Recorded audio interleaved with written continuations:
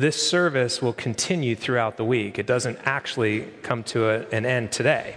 It will lead us more and more towards the cross, and then through the cross to the Easter resurrection.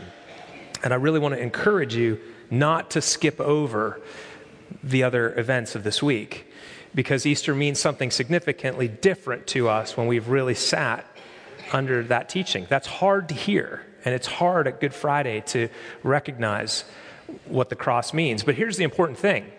Christianity could have chosen, or Jesus could have chosen, a number of symbols for Christianity. We could have gold, frankincense, and myrrh up there. We could have a crown up there. We could have loaves and fishes up there to remind us of the miracles. We could have water up there that he walked on. We could do a number of different things, and yet God chose the cross to be the symbol of Christianity.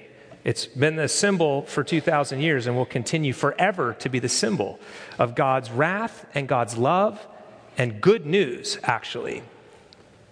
The Gospels, Matthew, Mark, Luke, and John, have been referred to as passion narratives with lengthy introductions.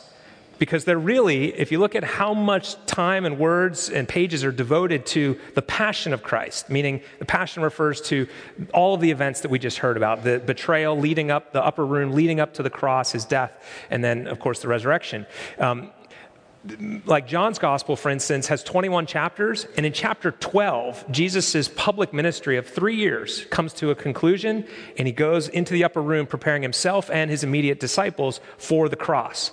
The cross was the reason that Jesus came, above all other things. He didn't come primarily to teach. He came to die for our sins. That is why he came. And so we see a number of interesting things in Jesus' own ministry, where he is eager to get on with his work. In Luke's gospel, he says, "I came to cast fire on the earth, and would that it were already kindled.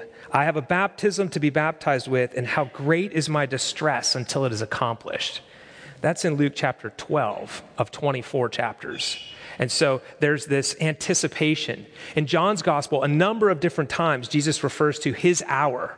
You know, my hour has not yet come, he says to his mother at the wedding in Cana of Galilee when she asks him to help with the shortage of wine. My hour has not yet come. In Jesus' mind, the cross was constantly before him. He had come for that. And so in John chapter 12, he comes to the end of his public ministry and he says, "Now is my soul troubled. And what shall I say? Father, save me from this hour. But for this purpose I have come to this hour. Father, glorify your name." He came to die for our sins. And because the cross makes us uncomfortable, we want to skip over it. We want to get to Easter. We want to say, yay, he wins. Hallelujah, he's risen. We want that. We don't like having to go through Good Friday. We don't like coming in singing Hosanna, blessed, and then all of a sudden that's the reading. It messes with us. It scandalizes us. It hurts because we know we're at least somewhat responsible. And the more we look at it, we realize we're totally responsible.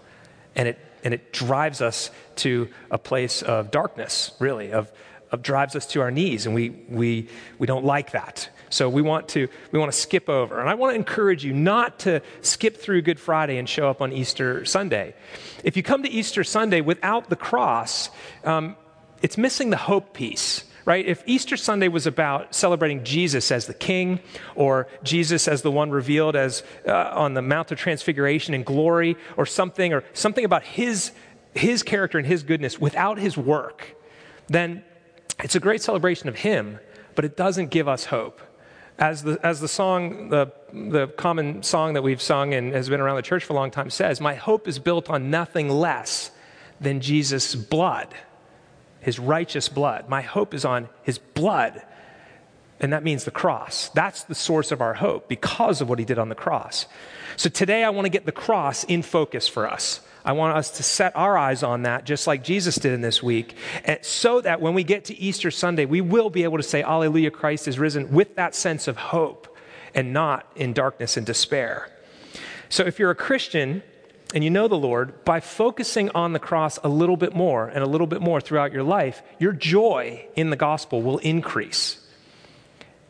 it will increase. And throughout the preaching series we just finished in Lent on the values of grace, I've mentioned at least once, maybe twice, Jesus being in the house of Simon the Pharisee, and Jesus tells the parable of a debtor that had, a lender that had two debtors, one owed 50 and one 500, and when they couldn't pay, he forgave both, and then he says, Simon, which one will love him more? And he correctly says the one who's had more forgiven. And then that actually goes on a little further, and there's a woman there that has been tending to Jesus, weeping at his feet, touching him, doing things that were culturally very awkward. And Jesus finally says after that parable, he says, Simon, do you see this woman? Do you see her? I entered your house and you gave me no water for my feet, but she has wet my feet with her tears and wiped them with her hair. You gave me no kiss, but from the time I came in, she has not ceased to kiss my feet. You did not anoint my head with oil, but she has anointed my feet with ointment. Therefore, I tell you, her sins, which are many, are forgiven, for she loved much. But he who is forgiven little loves little. If the cross is little, in our estimation, we will love God little. As the cross gets bigger, our worship gets bigger. Our love for him increases. That's why we have to keep going through the cross every time we come to the Lord. The cross is so central. Now, if you're spiritually searching, if you're not sure you want to call yourself a Christian yet, you're sort of trying to figure this Jesus thing out, figure out what is the gospel, can I believe this, could this be true? I want also, getting the cross in focus, I want you to understand a better picture of who God is, because there are a lot of poor caricatures of him out there, false impressions of who God is, misrepresentations of him, and there's a lot of confusion around the cross in particular. So by focusing on the cross, I'm hoping to clean that up and to give you a better picture of who God is. So I want to ask two questions. One, who put Jesus on the cross? And two, why? So who put him on the cross? The answer to that question has both a divine and a human edge. From the human side, you could say, well, Judas did. Judas being, of course, incited and tempted by Satan, but Judas let Satan come into his life and chose money over Jesus and betrayed Jesus. But it wasn't just him, it was also the religious leaders who were willing to give the money to him if he would betray Jesus. So the religious leaders did it. But the religious leaders didn't have the authority to crucify someone, so they had to appeal to their Roman oversight. So then they go to Pontius Pilate. And so Pilate did it. But Pilate didn't really do it because he declared that Jesus was innocent, and he tried several ways to get out of it. He tried sending him up to Herod's district, so maybe he's not in my jurisdiction. He tried giving one of the prisoners away, hoping they would take Jesus instead. They took Barabbas. And finally he goes, my hands are clean. And he washed his hands in front of them and said, I am not guilty of this man's blood. And the people prophetically said, may his blood be on our heads and our children's. May it be so, Lord, from our understanding of what that blood means. But they were saying, we are righteous in killing him. But they didn't actually do it either. They couldn't do it. So then it goes back to Pilate, who then hands him over to Roman soldiers, and then physically it was a Gentile Roman soldier that put Jesus on the cross. And I think that's supposed to show us something. We all put him on the cross. Jews and Gentiles, even one of his own that betrayed him, all of us. And I love when Mel Gibson made his first movie, and the second one apparently is out, I haven't seen it yet, but his Passion of the Christ, when they actually show the scene with the hand and the nail and the hammer on on his arm, Mel Gibson himself was filmed. He's in the film. His hand is in there. It was Mel Gibson's actual hand. In an interview afterwards, he said, I did that because I put Jesus on the cross. I'm a sinner. We, humans, all of us, we put him on the cross. But see, that's only half of the story, because as you read through the scriptures, there's a divine element to this too. Going back to Isaiah 53, where it's the burning heart of Scripture, talking about him being pierced for our transgressions. This was God's plan. This is God's plan for a long time. It was the will of the Father out of love for us. And Jesus himself says, nobody takes my life from me. I give it freely. And so he willingly went. In fact, when Peter pulled out his sword in the Garden of Gethsemane and attacks the band that's coming to arrest Jesus, Jesus says, no, don't you understand? I could call down angels right now from my Father and stop this all. I'm giving my life away. So Jesus put himself on the cross, again, out of love. Both love for his Father and obedience, but also love for us, because we couldn't be saved without it. There's no one who's righteous except him that could do that. So there's two. I did it. My sins put him there, and he did it. His love put him there. But why? Now, when you start asking the why question, you get very quickly into some deep theological water. In fact, C.S. Lewis in his book, Mere Christianity, comes down to this conclusion. He says, "We are told that the Christ was killed for us, and his death has washed out our sins, and that by dying, he disabled death himself. That's the formula. That's Christianity." He also says, the central Christian belief is that Christ's death has somehow put us right with God and given us a fresh start. Theories as to how it did this are another matter. And then he says, I'm only a layman, and at this point we're getting into deep water. Because what he's talking about is theories of the atonement. Like, how did it actually work? You know, you and I don't need to know how it worked to actually receive its benefits. So just like digestion, do you understand how your food digests, or your body digests food? I mean, kind of, but not really. But you didn't need to know how when you were a baby and started learning to eat. You just knew, I need food and I'm going to eat. The same is true of the cross, where I don't have to know exactly how it works to get the full benefits of it. I know this: Jesus died for my sins. I had a sin problem, and he has the solution for it. And because of that, I'm forgiven and reconciled to God. That's the formula, as C.S. Lewis calls it. That's the good news. But we don't just leave it there. The Bible does hint at a number of these other how. How does it work? So these would be called the theories of atonement. When scholars get together and put together a doctrine, there are multiple theories of atonement. For instance, one is the moral example. Jesus on the cross was a moral example for us. We're supposed to copy what he did and take up our cross daily and be self-sacrificing. But that's certainly not adequate for the whole thing. You know, it's not just an example. He didn't just do that as an example. He actually did something that we couldn't do for ourselves. So an example's not enough. Another one would be that he ransomed us. He paid a ransom and ransomed us back. Now, that's a little bit unclear too, because it's like, does Satan really have that much power? And yet the scriptures talk about him being a ransom and him overcoming death and Satan. So that's one of the theories. Another one is the substitutionary atonement theory. He substituted himself in our place so that our judgment came on him. And so you have scriptures like, God made him to be sin for us so that in him we might become the righteousness of God. All of these are getting into theories of atonement, which the church has been, let's say, at least hesitant to get real specific on because it's not super clear how it works. In fact, even the creed, when you look at the historic creeds, they go right from his birth and they just say, for us and for our salvation, he came down. It doesn't say why. It says what happened, but it says for us and for our salvation. And it's sort of unclear, like salvation from what and how does his death do that, and these kind of questions. But what I'd like to do today, because I think this is important to understand the cross a little better and understand who God is, and to make sense of a lot of the New Testament, is I want to look specifically at something the Apostle Paul wrote. A couple of weeks ago, I mentioned the Romans Road, which looks at some key verses in the book of Romans. Romans 3:23 says that all have sinned and fallen short of the glory of God. All. And then he goes on and he says that he is both just and the justifier. Those are two sides of the same coin. To understand something about God, we have to understand that he is just. He is truly righteous. In him, there is no unfairness. There is nothing wrong. He is pure. He is holy. He is just. He is righteous. And he's the justifier. So for our sake, he does something on that cross out of love that then can give us the justification that we need, that we can't get on our own. So the Apostle Paul, he writes, I'm going to just read this to you. This is Romans 3:23. For all have sinned and fall short of the glory of God. And going on further, and are justified by his grace as a gift through the redemption that is in Christ Jesus, whom God put forward as a propitiation. ESV, that's the word they put in there.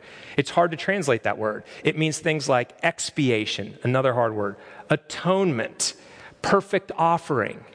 So now we're getting into the substitution where he did something to appease a wrath that was upon us. Again, it's like wrath. There's a word we don't like sin, we don't like wrath, we don't like judgment. These words, which are all through Scripture, we just want to skip over them. And when we do it, we miss the majesty of God's love for us. We miss how big the cross is, and therefore we don't worship like we should, and therefore we don't walk as disciples like we should, and we misunderstand and misrepresent God. So he goes on and he says, so there's propitiation by his blood to be received by faith. This was to show God's righteousness because in his divine forbearance, he passed over former sins. Forbearance. He didn't do what we deserved when we deserved it. He's been super patient with us, and we take advantage of that. We neglect to recognize what we really deserve. And we want to just say, well, why can't he just, skip over this? Just, I forgive you, move on. What's all this cross and all this blood and all this stuff? What's that about? Well, we don't realize what we really deserve until we start to look at that. And then when we see the severity of the solution, we recognize the severity of the problem. So he goes on and he says, his divine forbearance, he passed over former sins. It was to show his righteousness at the present time so that he might be just and the justifier of the one who has faith in Jesus. Just and the justifier. One coin, both sides. Or, just could be holy or righteous. Justifier, you could say love. You could say our healer, our savior. The idea of his wrath, which is part of that just God thing, is that we misunderstand wrath because we think it's like flying off the handle and being like in rage and out of control, like the wrath of Mike against you or something, like I'm so upset, right? But God's is a steady disposition against sin. It's not capricious in any way. He doesn't get out of control. He never loses control, but he never accepts sin. He will always be against it for all of eternity. And what is sin, you say? Well, the Bible uses about 5 different Greek words that are translated as sin. One is to miss the target. One word means to just, here's the bullseye, and you just miss it. Miss the target. Another one is unrighteousness. Another one is evil. Another one is transgression or a trespasser. And then another one is lawlessness. And this idea of just and justifying comes out of the courtroom metaphor. So it's helpful sometimes to think about metaphors and or analogies, and they all fail us on some point, but maybe you've heard this one. There are 2 kids that grew up in the same town, best friends, played together. As they became teenagers, one went down a path of bad, crime, drugs. Another one went off to college and law school and eventually became a prominent judge. The bad one gets busted. Big crime, does a huge crime, finds himself in the courtroom of his childhood friend. Because of their different paths, they've been estranged for a long time, but they both remember their friendship. And here he comes into the courtroom hoping for mercy. And what can the judge do except do justice? He doesn't have the freedom to go, this one's my friend, forget the law. No, he has to uphold the law because he swore to do it. So he hits the gavel, guilty, $100,000 fine or whatever it is. Something, in the analogy, something way too big for this guy to be able to afford. That's the verdict. But then he takes off his judge's robe, walks down around, and pays the fine for that person out of great personal costs. Let's say he has to refinance his house. Second mortgage on his house to get his friend off of this punishment. That's close. That's close to it. Now, we're missing a number of things, like the fact that the crime was not against the judge. It was against somebody else. So for this to really work, the only one who can forgive is the one who's been sinned against, which tells you something about who's on the cross. That's God on the cross, and our sin is against him. That's why David says, against you, and you only have I sinned. And you say, well, no, you committed adultery with Bathsheba, and you murdered her husband, and you put your generals in a bad spot, and you hurt all kinds of people. But ultimately, it's against God. So ultimately, the solution has to be God himself, and the way he gives forgiveness is that way. Because he can't just go, nah, it's all good, I forgive you, forgive and forget. Because he would be denying himself.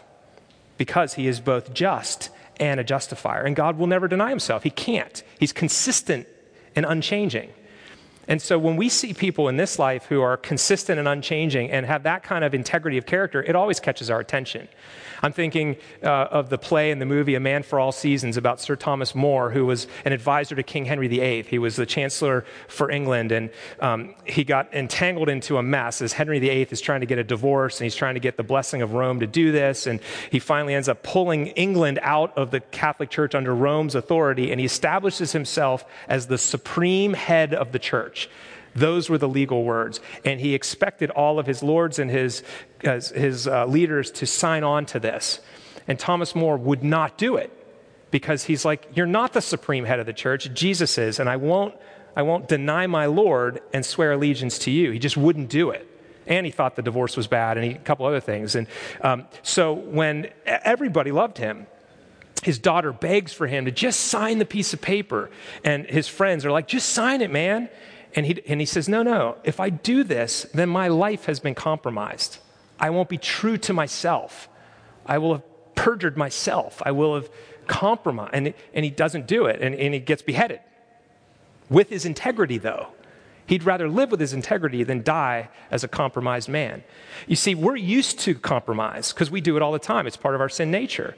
We say, just sign the piece of paper. You can recant next week. Just do it, right? But God's not like that. God is just and the justifier, and he won't betray his character because he's not a sinner like us. And so we look at the cross and we're taken aback by it because it shows us his wrath as well as his love. And it shows us the great extent that he's willing to go to be the justifier. It's the only way. I mean, Jesus said, if there's some other way, let this cup of wrath pass from me, but not my will, but yours be done. There was no other way. That was the only way for us. Again, there's a mystery here. We will spend the rest of eternity understanding both how it is that the blood of Christ atones for our sin. We will also be spending a long time learning the depth of our sin, as well as how much he loves us. And as we go into Holy Week, and as we go through these events and recall what Jesus has done, I want you to see that coin. God's wrath on one side, his disposition against sin, which is not changing, and his love on the other side, which is the same coin. You can't have one without the other. And when we see how much, well, the cross shows us really how big our sin problem is, but it shows us how big God's love is. And the more we realize that, the more we worship him. We have much love because we've been forgiven much. This is what the cross is about. It's an amazing gift for us. And what it does for discipleship is it says, I hate sin too. If God, whom I love, hates sin that much, then why would I tolerate it in my life? It's not going with me into eternity. I'm sure of that, because sin cannot stand in the presence of God. Just look what happens when, like, Isaiah the prophet has an angel or a heavenly vision. I mean, he says, woe is me, I'm undone. I'm a man of unclean lips in the midst of an unclean people. Other people fall prostrate on their face. They can't stand. Our sin cannot tolerate the presence of true holiness. So we need the cross. And we recognize my sin is so big, but his love is even bigger. That's what this is about. And may we go into discipleship understanding that, and may we go into worship understanding it as people who are greatly loved. And so then we have been forgiven much, so we love much in return. Let's pray. Lord, we don't like these words, judgment, wrath, sin. We're embarrassed about them. And yet they're all through your word. Lord, I pray that you would help us have the humility necessary this week to look again at the cross, to look at your word and see what it says. May we understand the depths of our depravity and the heights of your love, that we might worship you for all eternity. And I pray this in the name of Jesus. Amen.